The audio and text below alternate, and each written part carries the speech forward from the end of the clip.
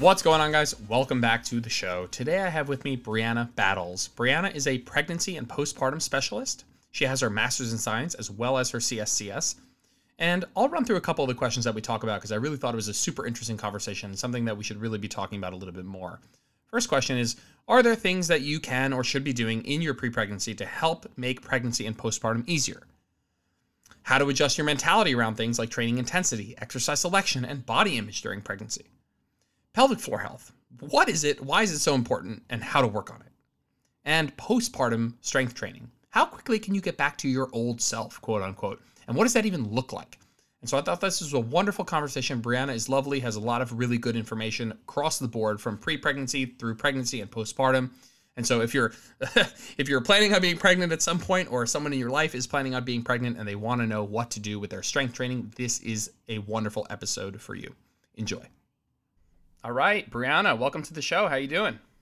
Hi, thank you so much for having me. Doing great. Absolute pleasure. You came very highly recommended, and normally I'm the one choosing who comes on the podcast, and obviously I ask my followers and my clients for recommendations, but this is a field where I didn't have anybody like in my mind or my back pocket of like somebody I definitely wanted to know or somebody I knew that I wanted to come on, and so I've only consumed your content and known who you are for a couple weeks, and so this is super exciting for me. I want to get to know you, and it's also a field that I think goes under-discussed, an area of the field that goes a bit under-discussed, and so very excited to learn from you. And while the nutrition side of things is something that I'm very familiar with, the training side of things is something that I think I had a lot more questions about, and so I'm really looking forward to diving in. But before we do that, why don't you tell us a little bit about yourself, a little bit of a background, and how you became so passionate about this part of, the field? Yeah, I'm Brianna Battles. I founded Pregnancy and Postpartum Athleticism about 5 years ago and have gone on to create online education and resources for both coaches and practitioners, but also pregnant and postpartum athletes so that they have good evidence-based and yet relatable information on navigating their training during pregnancy. What I sort of fell victim to and what I see so many different athletes fall into is these extreme camps with a lot of dogmatic information surrounding the fitness industry and how to train during these seasons. So they want to gravitate towards either just do what you've always done, kind of like full send, they gotta have something to prove to themselves or other people. So much of their identity is attached to what they look like, what they can do in the gym, etc. Or the conservative side of like, well, don't lift over 15 pounds and just do yoga or walk, or that's dangerous, you're gonna hurt your baby. And so I think a lot of athletes in particular want to gravitate to more of the push boundary side. But with that, and we don't need to be conservative either, but with that, I think there's this messy middle of trying to really look at the holistic experience that this athlete is navigating. And if we are in the business of promoting a lifetime of athleticism and fitness efforts, then we cannot overlook training during pregnancy and postpartum outside of just like, is it safe for the baby? And what does safe for the mom mean? Is that taking into consideration her long-term performance and her pelvic health and her core, her mental health, like so many different capacities that people want to throw blanket statements over. And so I have tried, a long-winded answer, to be the person that I needed and that so many of my peers, both as coaches, needed, and as a mom. Like, we just need better information. Like, I still want to be an athlete. That shouldn't end when my motherhood experience began. And it's very contextual. You're going to have people who are going to say, hey, can I still PR and make gains? And you're going to have other people where it's like, is it okay if I keep doing my walking routine? I think it's definitely across the board. And you had specifically said working with athletes. So people who are probably currently in a pretty, intense or relatively intense training routine. And they're saying, can I keep doing this? Is it okay if I keep doing this? What percentage of what I'm doing can I keep doing? And those are a lot of the questions I'd like to go over today. But before we go into the during pregnancy, I think when I was creating some of just my thoughts around what I wanted to talk about, I feel like there's this like before, during, and after. And as I was writing it down, I was like, there's way too much stuff to ask you to get all of that in deep context with a full understanding. But just from a general perspective, if somebody's thinking about, or planning or currently trying to become pregnant and they're in a training routine, are there things that they could be doing that are beneficial for, like you had mentioned specifically saying, is this beneficial for my long-term health and performance and babies, the baby's health overall? Are there some gentle do's and don'ts for that like pre-pregnancy period? Yeah. So in thinking about having a baby, there's so many things that are far outside of my scope of practice when it comes to talking about that.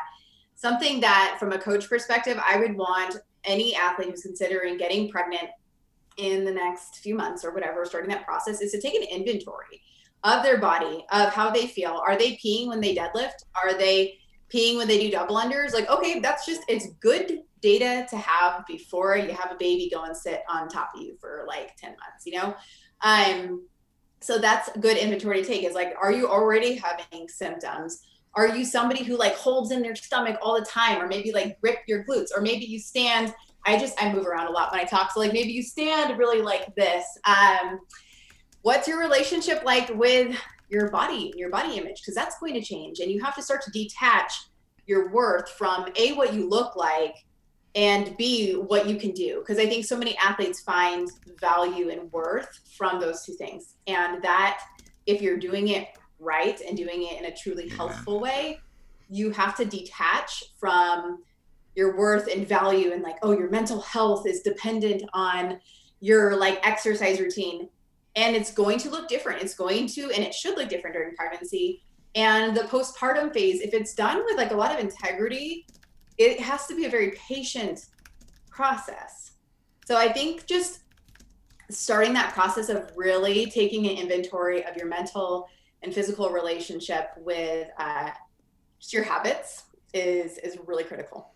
During that preconception. And that's almost a little bit of a different answer, but one that I do like. It's instead of, it's not, hey, these are the exercises and style of training and parts of your body that need to be strong. It's more of like, take stock of where you're at, and certainly take stock of your mental health. It's like maybe, coming to terms with the fact that, one, your body's going to massively change. You're literally carrying another human, and that, your training trajectory is going to change, and we could talk about like what that looks like, and just essentially you have a new responsibility outside of your training routine, and I love that, starting to come to terms with, I think that is maybe thinking too deeply here, but that's like the beginning of, becoming a parent and a mother, of like understanding, this shift in the hierarchy of what's important and what you're responsible for in your life, and just kind of reshuffling that. And that can be a mind fuck. We're allowed to curse on here, by the way. So that can be a mind fuck. And so to start to like, take stock of where you're at mentally, I think that's fantastic. What of those things that you said, maybe like, okay, I'm peeing while I do double unders or deadlifts, like what would that tell you?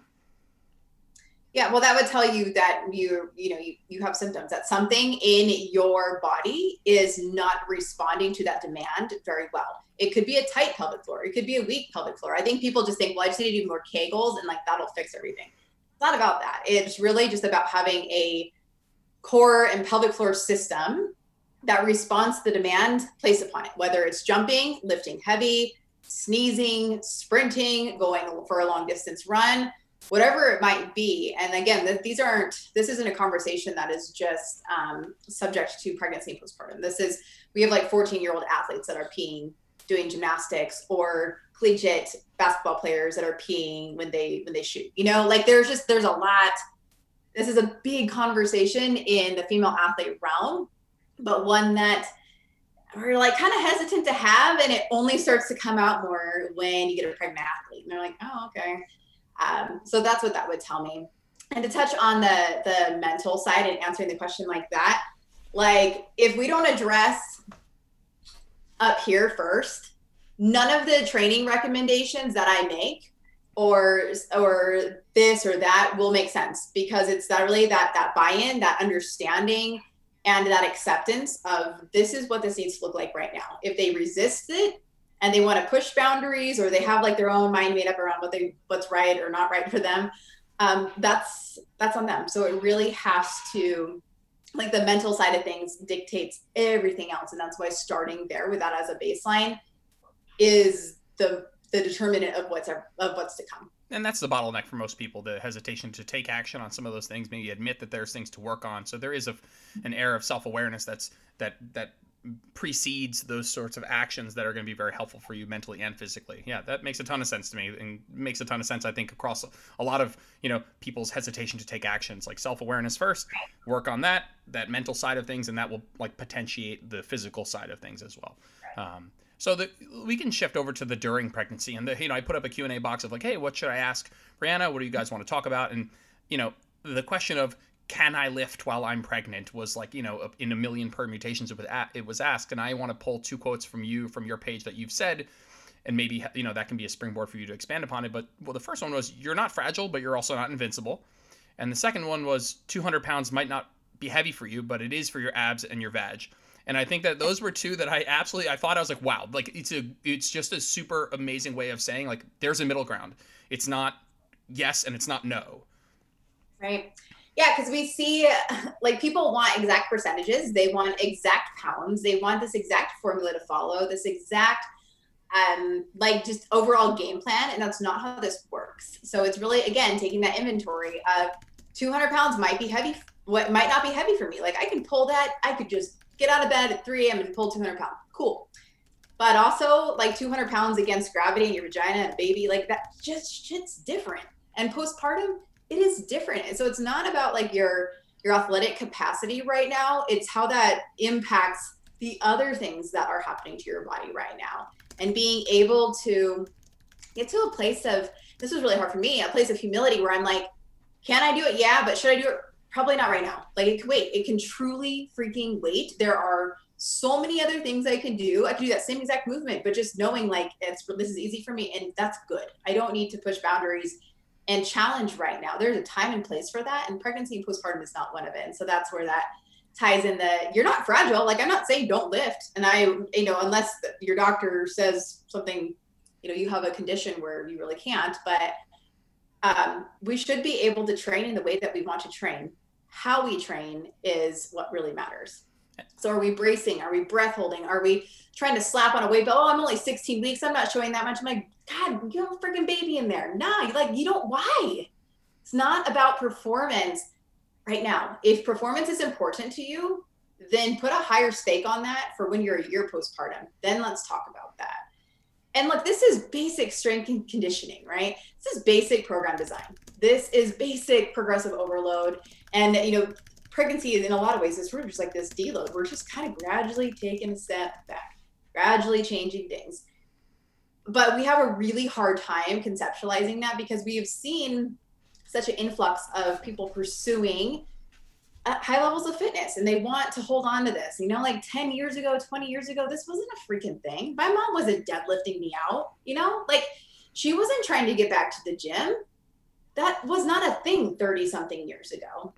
And even 10 years ago, we were just starting to see more women navigate the weight room and get into the squat racks. 10 years ago, it was still rare. Like when I was coming into this scene, I was one of the very few people at like strength conditioning conferences that were women. Like this is all so new. So to take strength conditioning for women and then you add pregnancy and postpartum on top of that, we are entering a world where there's just not a lot of information. So we have to do our best to combine the evidence that we do have in the pelvic health realm and the strength and conditioning and performance evidence that we have, and walk this line and really tap into the psychology of it where, all right, like we don't have to have an ego that drives choices. This is not the time.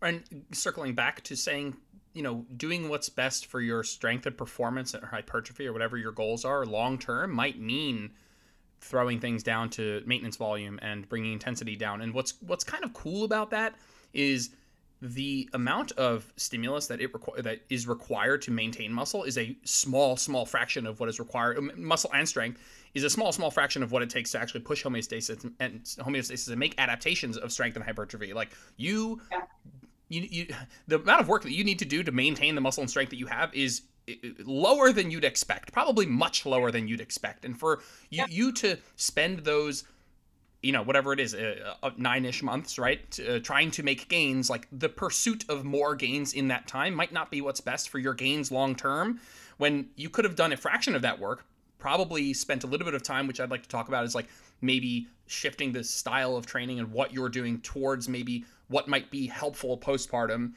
and coming out of that, maintaining all your muscle and strength without having tried to make those gains that maybe actually feel like a step forward might actually be a step back in the long term. Absolutely. And the higher level athletes I work with, for the most part, they're like, you know what?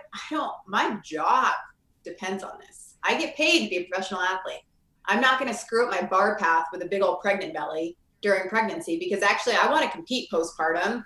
And I'm not willing to like prove that, right? So like that's a good example where like the higher level Olympic lifters I work with are like, we get it. I worked for years of my life to get that technique down. I don't want to undo it during this like 6 months where I'm going around my belly. Okay, so like that's great. That's a high level awareness. But for the rest of like say the CrossFit world, the Olympic lifting world, that's not super common thought. They're like, well, I need to keep drilling this movement pattern. I still got to maintain my lifts in whatever way I can. And there's that desperation, but really you'll be ahead of the game by not doing that. You will not lose everything you've built. It's just kind of paused. And not even fully paused. It's just different. And it's okay. And it should be. And if we're valuing your like internal health and if we're valuing performance, can we have the humility to take a step back and say, like, my training can look different and it's okay for it to look different. Frankly, it should look different. And that's not being controlled or whatever. It's just, hey, like, I'm willing to do what I need to do right now on behalf of the long game. Yeah. And again, so a couple things there. One, it's ridiculously easy to maintain the muscle and strength that you have currently. Two, muscle memory is freaking amazing. And so if you I have clients all the time, or maybe somebody's just going on a month vacation or something, or I don't know, month vacations. I don't know who's done that in the last 18 months, but like one, you don't lose muscle and strength nearly as fast as you think with no training. And then two, we see studies where people take, they train for 10 months out of the year, they train for 12 months out of the year, and over the course of years, people gain the same amount of muscle because you resensitize, you desensitize. And so, listen, if you had to modify your training to a degree in which you lost muscle and strength, like that, regaining that muscle and strength that you once had happens at an exponentially faster rate. So the one, you're probably not going to lose anything if you train intelligently with, just enough volume and intensity to maintain those adaptations. And then two, like if you lose something, like it's going to be coming back extremely quickly. And like you said, don't leverage the later for now, when in reality, if you just kind of do what's smart now, you'll be able to kind of maybe get back to your more normal routine a little bit quicker, whether or not that's the goal, but it probably is the truth. I'm curious what, it's super contextual. And I know if somebody asked me this, that in a different context, I'd be annoyed a little bit, but like, are there general advice? Is there a general advice for people on how training should change? Let's use the client archetype of like, hey, I'm between 25 and 40 years old, and I'm in a relatively, intelligently programmed strength/hypertrophy training program, or maybe even CrossFit. Maybe I'm not at the elite level, but I'm also not maybe doing, we could talk about like lower intensity stuff, but I'm curious about like what most people are, I suppose what most of my listeners and clients are doing. It's like with strength and hypertrophy work 3 to 5 times a week, nothing over the top crazy. And like, what about my training needs to change? Yeah. So for that kind of archetype, I would say how you lift is what we're really paying attention to. Maybe your form is really conventionally good for powerlifting or for like bodybuilding, hypertrophy, whatever. So now it's taking the belly into consideration and pelvic health concerns.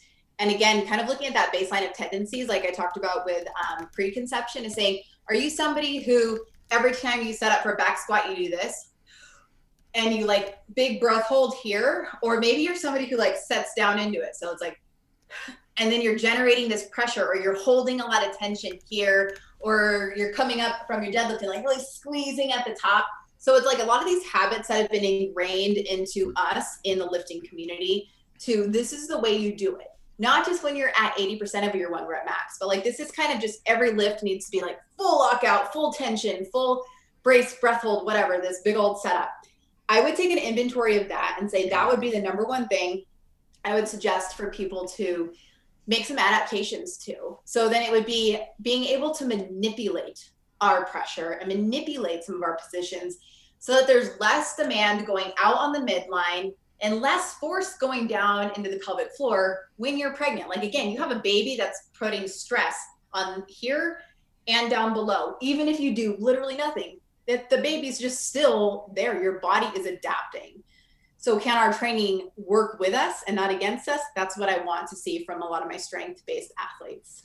And are you going to see a different amount of like a varied amount of somebody's potential to withstand a certain amount of volume and intensity and certain style of lifts? I mean, is it going to be very different across are some people going to feel like they can squat with their normal technique for a longer period of time? Some people, first trimester are feeling like, hey, a lot of this, I'm going to need to scrap certain techniques, not just from a geographical, I need to, change my technique because I have this belly now, I have this child here. But from a breathing and bracing and from a maybe a pelvic health perspective, are you seeing like a wide range of responses to that? Yeah, and I would say like the earlier you can take that inventory and start even just practicing, like just awareness of like, oh man, I guess I do kind of breath hold for every single lift. So how can I do something different? Because it's not like, you kind of don't want to wait until there's a problem to address the problem, right? Like, because we know that you're going to have to adapt a lot of that during pregnancy, just to be cognizant of like, I'm not experiencing symptoms. And so what can I do proactively?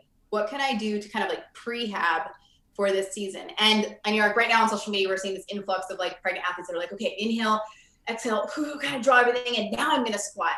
It's good intention, but it is overkill, right? Like this is pendulum swing with everything out there in our world here. But there is a little bit in the middle. Like, do we need to be creating that much tension in our abdominal wall and pelvic floor just to support a movement that like it doesn't need that? No. Can we be really aware of like, okay, this system, like every other muscle, in order to work well, needs to lengthen and needs to shorten. I shouldn't have to think about what my bicep is doing in order to pick up my coffee here, right? It just does its job. And that's what I want for vaginas everywhere. It's just like, let's just bring a little bit more awareness. We don't have to like overkill it. And I think that's what we're seeing now, is this trend of like this overkill of recruitment and protection and like, oh, I'm doing this differently. But we're kind of creating a new problem, because now there's so much like recruitment and protection of the pelvic floor that like most athletes, this is a generalization, but a lot of athletes already have a hypertonic, which just means a really tight pelvic floor, because they're used to sucking in. And like, even you, like if I told you stand up and suck in your stomach, everything kind of goes up. If you let it go, like, okay, like things kind of like give a little bit more, right? So if we're just training our athletes during pregnancy when there's a baby and they're just like, pull everything in and now let's squat, does that really make sense?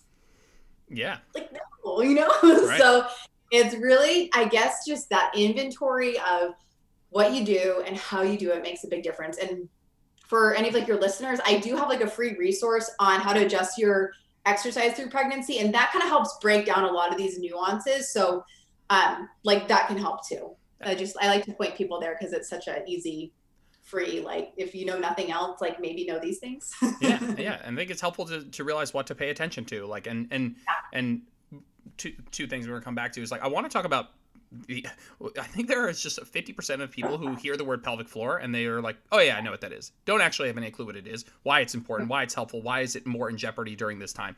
But I think that one of the quotes you had said was like, trust that mom and athlete intuition if you're feeling unsure or you're second guessing. And does a lot of this come down to, not a lot of it, but some portion of it, come down to intuition of this feels right, this doesn't feel right, I know something's wrong, is my ego pushing me, my goals, am I trying to pursue more adaptations, pushing me to go to a place where I'm uncomfortable and I know it, but I'm shunning that part of me? Is it part of this intuitive of like, this doesn't feel right and you know it? Or am I really like, are there things like me peeing myself in a deadlift? It's like, that is a for sure, like very clear, blatant black and white sign, but it's a lot of this other stuff like intuitive to the point where it's like, hey, if it doesn't feel right, doesn't feel good, if it feels wrong, and I think that's a little bit subjective, like good, right, wrong, like we don't really know what those mean, but is it intuitive to some degree? Yes and no. I think like we're told like listen to your body, right, and then like no one exactly knows what to listen to. And so I think when we tell athletes like, well, just kind of really be aware of some things and whatever, it's when they're doing this CrossFit Open, or they are like trying to select a weight, like should I go up, should I add an extra 10 pounds, should I add that extra 20 on my deadlift, whatever it might be, like, and then they're pregnant and maybe they physically can, but then like should they, or what is it going, are they going to be grinding out that rep? So when they start to second guess, like, is this right, like when that even just kind of comes into their mind, like that's a good sign that, you know what, maybe this is not, like that's that intuition trying to kick in. Because athletes don't have anxiety around like that part as much. I think postpartum is a totally different ballgame, and I can talk about that in a different sense. But during pregnancy anyway, especially working with athletes, we're used to pushing through. We're used to kind of like ignoring that. We're in a culture of where like it's praised to pee on the platform, where it's like part of the CrossFit culture to just go pee before the double unders and maybe during the workout or whatever. And like, yet they still pee because that's not how that system works.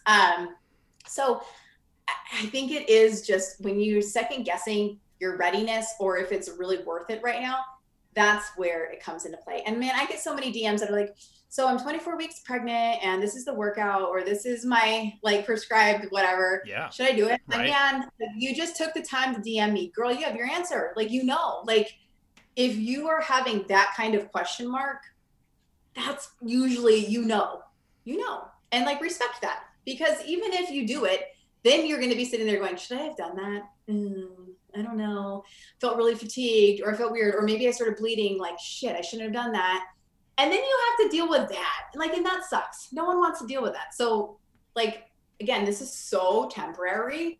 That high we get from the workout or from the movement, so temporary. Like, play the long game. Yeah, I love that. I think that is you're there are so many times I'll get a DM with a question and I'm like, by the nature of you taking 10 minutes to type this out, like, you know the answer. Yeah. You are looking for me to tell you what you already know. And so right. I get that for sure. That makes a ton of sense to me, that line of logic. Yeah. So let's I'd love to hear if you were explaining to somebody who had no clue, what is my pelvic floor? Why is it in a position where it needs to be stronger now, maybe now during pregnancy and post-pregnancy? And how am I doing that? There's a lot of questions I'm throwing at you, but what is it? Why is it important? And how do I strengthen it to a degree in which I'm dealing with the fact that my body's changing during this time? Yeah, for sure. So the pelvic floor is just like the base of your core. So it's, it controls all of your function from peeing to pooping to sex, anything like that. And it's just like, it's musculature and ligaments, right? That all support the pelvic floor organs. So bladder, rectum, urethra, all of those things. And so with that, it's a pressure system. How our core canister here works is all a pressure system. This is our core. And we usually just think, well, it's just this, right? But there's a lot of layers of muscle here. And then there's a base, which is down here. So that base kind of gets forgotten about because we just sort of train core. But really, it's not about having a strong pelvic floor, just like it's not about having a strong core. It's about having a coordinated system that matches demand, from sneeze to a marathon to a sprint to a deadlift to 200 double unders. Like, that is what we're trying to coordinate and sync. Just like if I try to get strong biceps, I wouldn't just do this isometric hold of like holding my biceps all the time. And that's what we see with people from their OBs or from their strength coach who's like, well, just like, gotta do your Kegels, like, that's not it. Cause that's not how we train any other muscle. And that never made sense to me. And frankly, was one of the driving forces for why I was like, this is bullshit. Coaches and practitioners need to do better. We cannot tell people to heal their diastasis just by pushing their abs together or doing Kegels constantly like this and expecting like functional and like coordinated results like that. We don't do that with any other muscle, right? We just don't. That's not how this works. So really it's about coordinating that and taking that, again, that inventory of like, okay, when I inhale, everything should be able to relax. A lot of athletes and just women in general, we've been trained to kind of hold in our stomachs our whole life. Throw the fitness industry in there and man, like, God forbid you have a stomach that's just like not super flat. So being able to like breathe in to your rib cage, breathe into your hip bones, like open and then exhale. Okay, that we can gently create some tension here, but people only want to think about tension because that's tight, that's strong, that's all these things. But I mean, that's not, because we don't have contraction without relaxation. We need that concentric and that eccentric to work in fluidity with the movement that we're trying to do. Jump, sneeze, pee, poop, have sex, whatever it may be. It all needs to work. Yeah, I love that. And I think that maybe, you're not dropping the barbell and then all of a sudden just doing Kegel works. You're not like, okay, like, great, like no more barbell work here. This is just what I'm doing. And maybe would you say it's more of incorporating an awareness into that structure? And maybe I'd love to hear you talk about breathing and how you have framed it as a coordinated system. It's like you're not dropping the barbell and then automatically changing all your training just to strengthen this part of your body. But it is something that, like, are you changing the way you're lifting to make that part healthier? Or are you actually, let's say if a client comes to you who is that same archetype as before, and it's like, okay, I do squats and deadlifts, I'm not a competitor, but I go pretty hard and I work out 3 to 5 times a week. Like, are you are you giving them, assigning them specific isolation, like core isolation work? Or are you saying, hey, instead of all of this just Kegel isolation core work, are we going to figure out how to breathe and how to become more aware and coordinate the system better during everything you do? Yes, everything, because it's lifestyle and training. Training is like 1 hour a day for most people, right? Like if we're lucky. Yeah, I don't know. Yeah, for sure. So like it's really putting that awareness into everything that they do. And frankly, like they're not gonna, like with most physical therapists struggle with this. People don't want to do like 5 to 10 exercises, 3 to 10 reps, or like 3 sets of 10 reps. Like they don't want to do that. And it's the same for pregnancy. So can we incorporate a lot of that prehab into the training that you're already doing? Yeah, that's where you get the buy-in. So if they're somebody like this archetype where they're used to deadlifting, I know that they likely breath hold a lot. I know that they likely generate a lot of tension in their lift. I know that they generally kind of are like the extreme here, or the, like they have tendencies, right? That's part of the culture of lifting, is like there's just set tendencies that they have. So I would say, okay, like actually on your pull, I want you to get down here, inhale into your hip bones, and exhale, stand up. I just want you to exhale. I'm not cueing their pelvic floor at all. All I'm doing is manipulating how they're breathing and where their tension is going. Because if I start to say, okay, like I want you to lift your pelvic floor, they're probably already kind of gripping their pelvic floor, because they're holding their abs, then they're used to squeezing and creating a lot of tension everywhere. I don't need to cue their pelvic floor. So what I would cue them on is like, instead of holding your breath and squeezing, I'm just gonna have you exhale on like the hard part of the movement. Or right before you lift, like exhale before the hard part of the movement. So then you're generating better distributed pressure, and your tension isn't this all or nothing. Can we dial down tension a little bit? Which is contrary to what so many powerlifters, Olympic lifters, CrossFitters, everyone who lifts kind of knows. Like we're kind of like high tension people.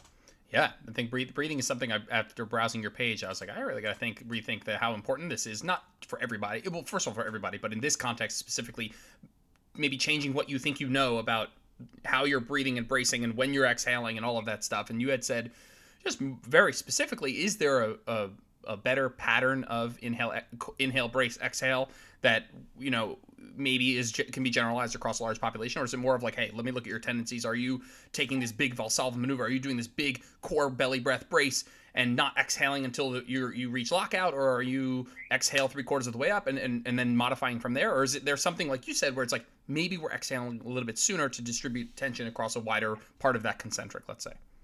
Yeah, I would say it's task and symptom dependent, which is a super annoying answer. It's the right answer though. That's good. Yeah. It is, because like, is Valsalva bad? No, like there is absolutely a time and a place and need for Valsalva and a lot of different bracing and breath hold and tension strategies. But if I'm talking about my pregnant athlete or my postpartum athlete who's trying to not pee herself, like, okay, then like, what can I do to keep you lifting heavy, but just sort of change these factors that might be influencing what you're experiencing or the potential of what you could be experiencing.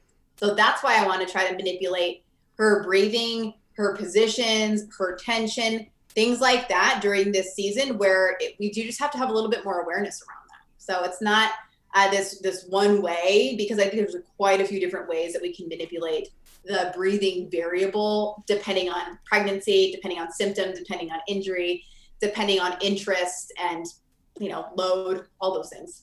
Cool. And I, having listened to you talk for the last half hour, I have a feeling how you'll answer this, but just from an intensity standpoint, from a proximity to failure, from a how heavy, like from a true meaning of intensity, like how heavy can I go? Can I do singles, doubles, triples?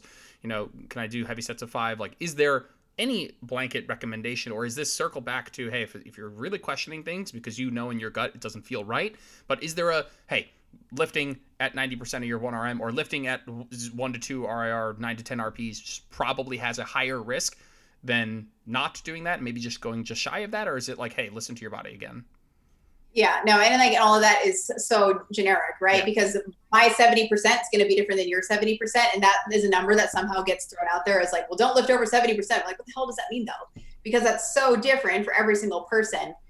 So 200 pounds might be super heavy for me, but might be nothing for you. Right. We cannot use numbers or whatever as like these regimented guidelines. So I would say if you are having to grind through a rep or you feel like, oh, that was kind of heavy, like it shouldn't be heavy, or if you had to like really kind of manipulate your position or how you were breathing to be able to pull it, probably not. And then to extend even further, like I have really strong freaking Olympic lifters and power lifters. And they're like, I could throw 300 pounds around. That's not a problem. Cool. Like, I know you can, but like your vagina doesn't know that. Like, you know, like we're like, we have to factor in new things now. Yep. And new ways of thinking and new ways of approaching our training. Can you still deadlift? Yes. Can you still squat? Yes. Can you still lunge and do all these different things to keep you strong? Absolutely. I don't like putting blanket statements on like, don't lift over 200 pounds or don't lift over 50 pounds. That's what doctors do a lot of the time. And it's freaking annoying. No woman wants to be told don't lift over 25 pounds. Most of our toddlers are 25 pounds. So that can't make sense. And it can't make sense on the other end of the pendulum to say, like, don't lift over 75% or don't lift over 200 pounds or anything like that. I would say it really comes down to why, like, really, what's your goal? Like, what is your goal?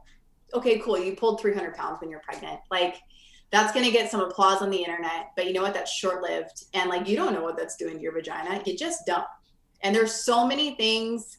This is a point I try to make often because there are so many things in the pregnancy, delivery, and postpartum realm that are quite simply out of our control. And athletes want to have control over everything. Like we are conditioned to like, well, if I do this and if I eat these this macro nutrient, whatever amount, if I burn this many calories, if I do this, if I follow this program, if I do this, then it's going to give me this result. Pregnancy, delivery, and birth and postpartum do not work like that. There are just a lot of variables that are not in our control, and that freaking sucks. But you know what is in our control? Exercise. Our choice is around there. Okay. And like how we leverage our ego to work for us instead of against us. That is within our control. And then the rest, we kind of just let the cards fall. There's this belief system that you can train for birth and just train up until the day, like that's not going to guarantee shit. It just doesn't. You're not going to bounce back faster. It doesn't mean you're going to have an easier birth. That's all dogmatic information, and it's bullshit, and it's really shamey, to be quite honest. And I don't like that. And I think that's a message that people want to be told. That's a belief system that they hold tightly to. Like it's a justification for a lot of their training choices. Well, I'm trying to be fit for birth, and it's the greatest athletic event of your life. Like that's not like it's cringy. Just that's not it. Yeah. Like that's just dogma. That's not actually true. You know, but that's what we want to believe. So it really is kind of challenging a lot of these belief systems and being able to navigate in a way that's like, God, I freaking love what my body's doing right now. I respect this, and I respect myself enough to make choices, informed choices that will hopefully support me for the rest of my life so that I am an 80-year-old grandma not wearing a diaper.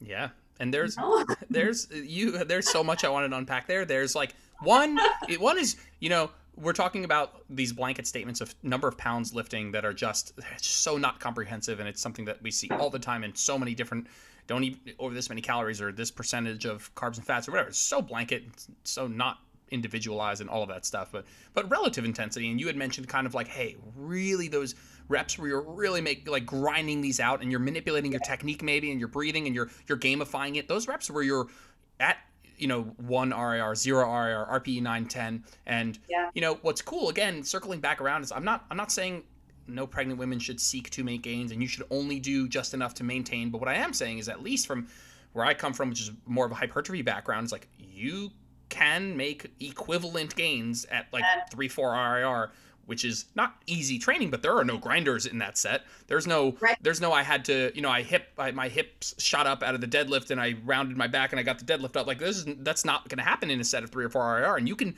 I'm not even talking about maintaining gains. You can make gains at that proximity from failure. And then something you had said was like, hey, attached though, like that's the problem. Totally. That attachment to like, this is what I do. This is how I do it. And I don't want to give it up. Yep. You got to hold on to this like identity. And that's really tricky. And you had said being like fit for pregnancy. Now, I don't know where I would put this blanket line in the sand here, but you squatting 225 for 6, or you squatting 225 for 8, you are not more fit. You are, like, I promise you, for the people listening to this who are lifting 3 to 5 times a week with, like, relatively decent body composition, like, you're already fit enough for practice. Like, you don't, you squatting 285 or 295, you're not more fit. You are, like, it is the exact same thing, especially in this context. Like, this idea, I forgot who said it very recently. It was somebody actually who's a big-time powerlifting coach. He said, once you are deadlifting your body weight, everything beyond that is done for ego. There's no more, like, advanced health benefits from deadlifting 4 times body weight. Like, you're not more healthy, you're probably less healthy. Probably some joint and connective tissue stuff there, but, like, if you're lifting, and I'm not saying everybody listening to this is in this position, but it's like you making gains right now in the pursuit of being more fit for pregnancy, or something that you said, which would be bouncing back quicker, which we need to go into that. It's like neither of those things are true. You squatting 265 for 6 or 7 or 8 is not making you bounce back quicker, and it's not making you more fit for pregnancy. Right. And then we have to just think about, like, as coaches and practitioners and people who have an influence online, like, whether we want to call ourselves influencers or not, like, if you have a large following and you're documenting this whole process, like, you are influencing what people believe about this stuff. So, like, we do have to take some ownership and responsibility there for what we're sharing and how we're sharing it. And, like, what's our real reason here? We can say, oh, well, it's just my choices. Right. But, like, let's expand that conversation there. So our messaging really matters too, because, like, frankly, unfit women have babies every day, and unfit women have a lot of, like, don't have uncomplicated pregnancies and birth experiences, and fit people can have really complicated pregnancies and really traumatic experiences. And so to have these dogmatic generalizations, like, that's shamey and gross messaging. We need a lot less of that in the fitness industry. Amen, for sure. Now, before we move to postpartum, which is something that I find super fascinating, at least psychologically, for sure. Yeah. But I do want to ask, for those for the listener, or for anybody, just myself as well, it's like, if you're not working out, let's say you aren't in an exercise training regimen, and you maybe are motivated now by, hey, this totally fine line of logic where it's like, hey, if I was healthier, then this all might be a healthier experience, and thus, I'm going to pick up a weight, or I'm going to start literally just walking, or whatever. Like, what sort of advice would you give to somebody who's, not in a training regimen, who's deciding, okay, I'd like to give my baby just the environment a little bit more of a healthy experience? Like, what can I do? What can I not do? Am I still following these same lines of, if it feels like it's too much, dial back, or should I not do anything because it's too much of a novelty stimulus of going from nothing to something? Like, what do rules apply in that context? Yeah, I think that, exercise has a tremendous amount of benefits for pregnancy. And if you don't have any pre-existing conditions that are, contraindicated during that season for you, I think it's a great thing to start to introduce, just in the basics, man. Like, we want all these different things. I wouldn't jump into some plyometric, follow along kind of exercise routine. I wouldn't do that. But I would start with just, like, a really solid, like, are you squatting? Are you pulling? Are you able to push? Are you able to just, like, have just a pretty well-rounded basic strength conditioning program? I will plug, I do have an at-home pregnancy program that is a little bit more introductory. We made it, like, pre-COVID, or right at the beginning of COVID, to complement our full pregnant athlete training program, because we realized a lot of people no longer had access to a gym. Yep. So that is actually a really good, awesome, if you're looking for a low-cost, super accessible pregnancy program and you're maybe not as experienced, that's a good place to start. And it is, like, the basic compound lifts, but, like, with dumbbells. So, like, you're squatting, you're doing RDLs, you're doing some lunges, you're getting in some conditioning, but it's not pushing boundaries, and it can all be scaled to where you're at right now. Yeah, that's awesome. I definitely found myself, honing my at-home training programming skills, for sure. A lot of dumbbell RDLs, goblet squats, Bulgarians. And I love that you said that, because I do think that there's a hesitation to do that. I want people who feel motivated to do that in that moment to be able to feel empowered to take action, because it can be, when you were saying all of that, you're like, hey, in that moment, maybe don't go to your elite level CrossFit class out of nowhere, couch to CrossFit, you start with something that's well balanced. You're pushing, you're pulling, you're squatting, you're hinging, whatever, and it's within it's the basics, and it's not insanely intense. And I thought to myself for a second, like, that's probably my advice for anybody in any circumstance getting off the couch and starting a workout routine. It's like, get in the gym 3 times a week and do a push pull hinge squat and go home, and doesn't need to be close to failure. And again, not to get overly physiological about it, but like, if you haven't done anything, if there's studies of people who aren't in a training routine that see leg hypertrophy from walking on the treadmill, like you will see, not just see, but there will be things happening physiologically if you don't do anything and you start doing something, even if it's not very hard, very far from failure, not a ton of sets, not a ton of frequency, like you're still going to see and have physiological changes. And so that's awesome, in all contexts. If you're not somebody who's not in a regimen and going into it, starting slow and being balanced about it, like you'll still see great gains. And in this context, you won't threaten that upper end of like just doing too much. Right. Because great exercise routines are not about just intensity and load. It's just like about having like a balanced approach to what you're doing and the balanced approach to why you're doing it. Yep, absolutely. Okay, we got like 10 minutes left. I want to push into this postpartum state here. Cool. And I think what struck me as the most fascinating, but I really want to talk about the physical, but the psychological of, how do we reconcile this, it starts in the beginning, like we talked about, when you're starting to be a little bit self-aware about your body image and start to accept what is happening and reshifting some of those priorities of what's important to you. And then it probably, if you're not able to fully come to terms with that, it probably gets worse as over time, or not probably gets worse, but can get worse. Okay, I'm growing this baby inside me. It's getting bigger. I'm getting bigger, and it's like this build up to the end where I can then go back to who I was before. And how do we reconcile this innate like need to get rid of my baby weight and go back to get my body back, so to speak? Yeah. Oh man, it's tough. Like there's just so much pressure, and it's like internalized pressure, and like you don't have to love how you look. I think that we have this like. There's like the body positivity movement that like goes to an extreme messaging. And so again, like with everything, there's a lot of like, there's just a messy middle, right? Like you can love and appreciate your body and also be like, I don't want to feel or look like this. And I want to go back to what I looked like before I got pregnant. And I think, again, it's shifting our messaging as a fitness community and saying like, okay, well, it's not about going back. We're moving forward with a new homeostasis. Like, this is a new body. It is not what it was. Frankly, like shit has changed.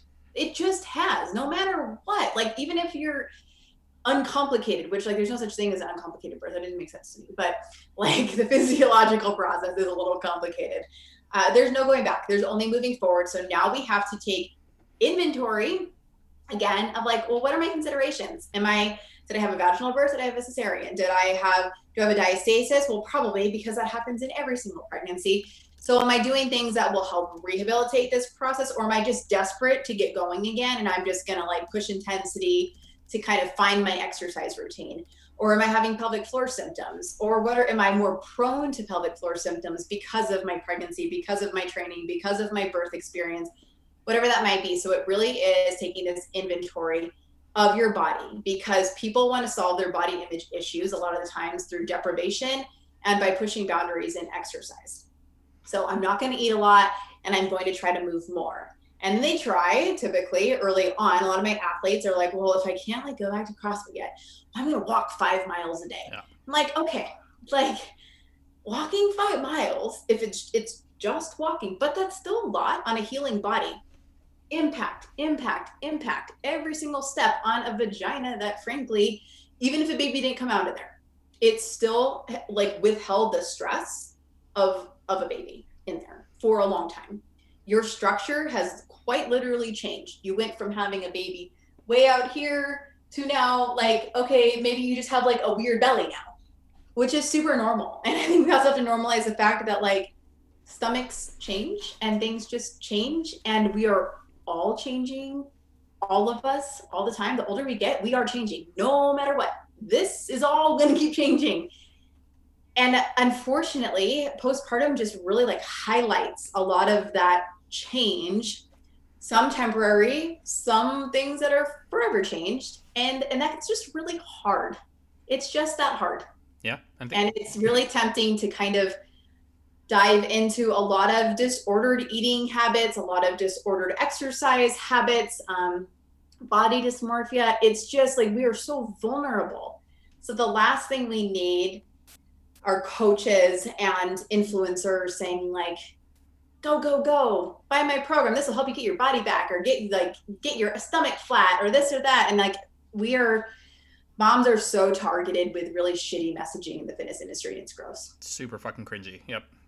Insanely cringy. There's the two biggest questions that I got, and I'll come to those in a second, but I do think that there's this, it can be frustrating because it is frustrating for, I guess, one reason. It's like, it feels like, if you were pregnant, now you have a baby, or now you don't, like, and you just went through pregnancy, like, that change that is permanent, semi-permanent, one is different for you than it is for somebody else, and it falls victim to the same social media situation of highlighting people who go back to looking exactly like they did pre-pregnancy, which is literally a massive anomaly.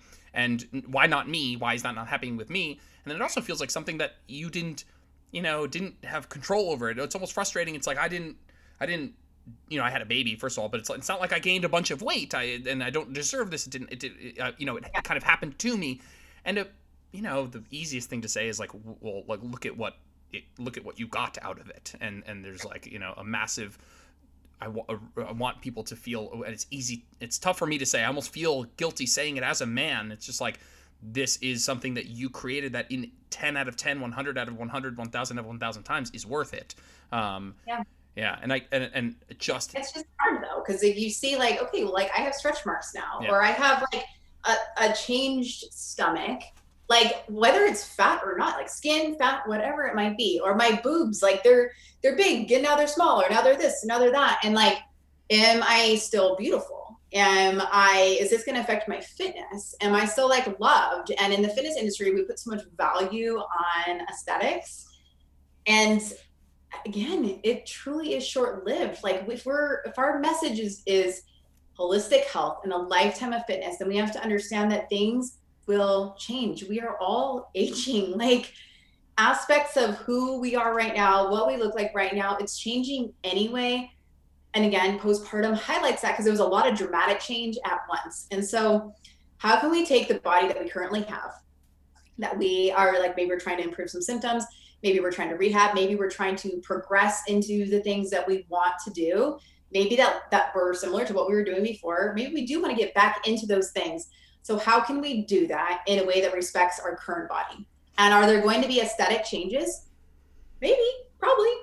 Cool. Is that immediate for most people? No, it is truly a process. It's a process that takes a lot of time. And when we're talking about women who are choosing to breastfeed, when we're talking about you're not sleeping very much, we're talking about this huge shift in your life and your identity, maybe your relationship. Just there's a lot of stressors there that really impact your health and impact your body from the inside out. And so it's respecting the season that you're in, respecting your body and your brain for where it's at right now, and knowing that where you're at right now as an early postpartum person or 6 months postpartum or a year it's truly not where you're going to be. Like it's going to be different, and it can seem really frustrating. But habits in a lot of ways make the biggest difference. And whether it's just to have the routine again, or to feel good again, even if things are different and look different, or maybe like it does lead you back or lead you into the aesthetic that you want. Cool. Again, it's trying to detach our worth from aesthetics and from performance. Yeah. Those are like nice byproducts.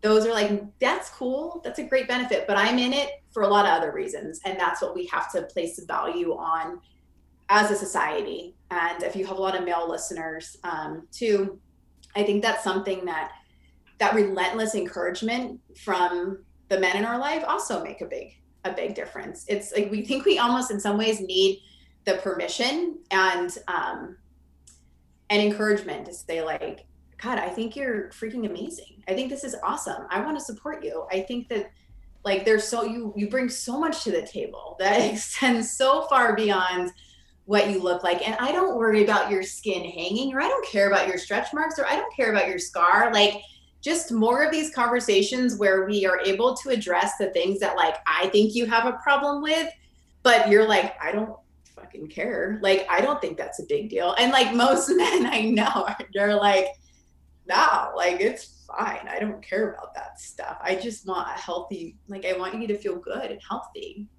Yeah. And I think that there's something that I talk about when I have clients who come to me and they come to me in a place of hopelessness and they feel not great about themselves, or, somewhere they're in, you reach out to a coach because you're looking to change something. It usually comes from a place of, I'd like to be somewhere I'm not. And what I find very powerful is not getting that client to the aesthetic or health or whatever goal. Yeah, that's great. Getting to your end goal, phenomenal, fantastic. But what's more powerful, at least in the short term, and it makes me feel good about what I do, is getting somebody to what I would call like the self-efficacy pit stop, where somebody, you might not be at that final stage. Let's say I'm going to draw a parallel here to somebody immediately postpartum who's like looking to try and get back to it and get back to their old self. And you might not need to get back to your old self to start, like, to the old you, to start feeling really good again. Like, it might feel good to get back to your training regimen in a moderate way, in a very controlled way, and go out for walks and start to get some of that sense of normalcy back. Like, just doing that, you might think you need, like, I need my washboard abs again, and then I will be happy. But maybe just getting back some of your habits back and getting into the routines, just going and having the support of your significant other, man, it's going to feel fucking awesome without necessarily needing to be there. And I think the question that needs to be asked is like, well, I'm not sure how much nutrition coaching you do with clients. I'm not too familiar with that, but is that, where does that conversation begin of like, I'm in the hospital, you get a text message, you're like, Brad, I just had my baby. What's our deficit going to look like? Like, I feel psychologically, I think that's a different conversation, but physiologically, what are the potential risks of doing that? Or if there are none, and what's the maybe line of questioning that goes from, okay, I'm postpartum, can I do a deficit? Should I be healing my body? Should I not be in a deficit because I'm healing? What are some of those discussions? Oh yeah. It's complicated. And I don't do too much nutrition coaching because I think it does veer from the realm that I like to stick into. Sure. So I do a lot of referring out for that. And the coaching that I do really focuses on habits. I don't like talking deficits and macros and calories with any of my postpartum moms, especially my athletes, because they already have this internal timeline, like that I want to look like this. I want to do that. I want to do these things. And they're trying to acclimate. They have a shifting identity, which is like so key. Like, figure out, this is what I was told by a man who I didn't even know very well after my first baby, and it freaking kicked me so hard in the soul, but I'll always be thankful that he said this to me. Like, I was back at the gym 4 weeks postpartum. I was like, yeah, I'm just like ready to get back in here. I just miss it so much and want to like really start dialing in my nutrition. He's like, girl, like, go home and learn how to be a mama first. And I was like, ugh, fucking rude, And then like it just sat with me. And I'm like, I know he didn't mean that in a mean way. It was just like, he's not wrong though, And that was something that just, for me, was a good check. And it wasn't, I wish I would have done a lot more differently that first time around. But I do think that if we start putting a high emphasis around body composition changes in that early postpartum chapter, the first 6 months postpartum, it's just brutal for up here. It is our mental health is already very vulnerable during that season. If you're an athletic person, you like heavy control, and nothing about early motherhood, there's just no control there. So we seek it out in macros and calories and whatever. And I think it's a very freaking slippery slope, to be completely honest. And that's why I don't really recommend going down that path until shit has stabilized. All the other things in your life, has your sleep stabilized? Do you understand your baby more? How's your breastfeeding relation? Like, what's that like right now? Is that shifting and changing? Okay, maybe. And we kind of hit these leaps in our postpartum process too. So there's and this is just my observation. I know that there's really no data around this, but what I have seen with myself and with a lot of athletes I work with is around 3 or 4 months, there's a shift postpartum. And then around 6 to 7 months, there's a shift. Around 9 months, there's a shift. Around 12 months, there's a shift. And then around 18 months, there's a shift. And it's usually pretty subtle. A lot of it has to do with nursing or hormones, getting your period back. Maybe you're getting more sleep. You just understand your new life more, whatever it might be. There's a lot of variables that influence it. So those are some things that we can use as almost informal data points to know when is a good time for me to to healthfully start really kind of looking at my nutrition. Okay, do I want to dial in a little bit more? You've got to address all the other variables first, though, because if you go into a deficit and you're not freaking sleeping, you're going to ruin yourself. And if you go into a deficit and you are still trying to like heal your prolapse or improve your diastasis, you're not going to do it, because you're also breastfeeding and you're also like not sleeping. And so it's like, get all your big rocks first that aren't tied to calories and macros. And once you can check those boxes freaking consistently, then let's talk about dialing in your nutrition. So that is my bias. But I think that if, again, we're like totally respecting this holistic chapter of an athlete's life and a woman's life in general, like whether she identifies as an athlete or not, we have some big rocks to consider, that like we can make a lot of changes without being neurotic around doing a cut.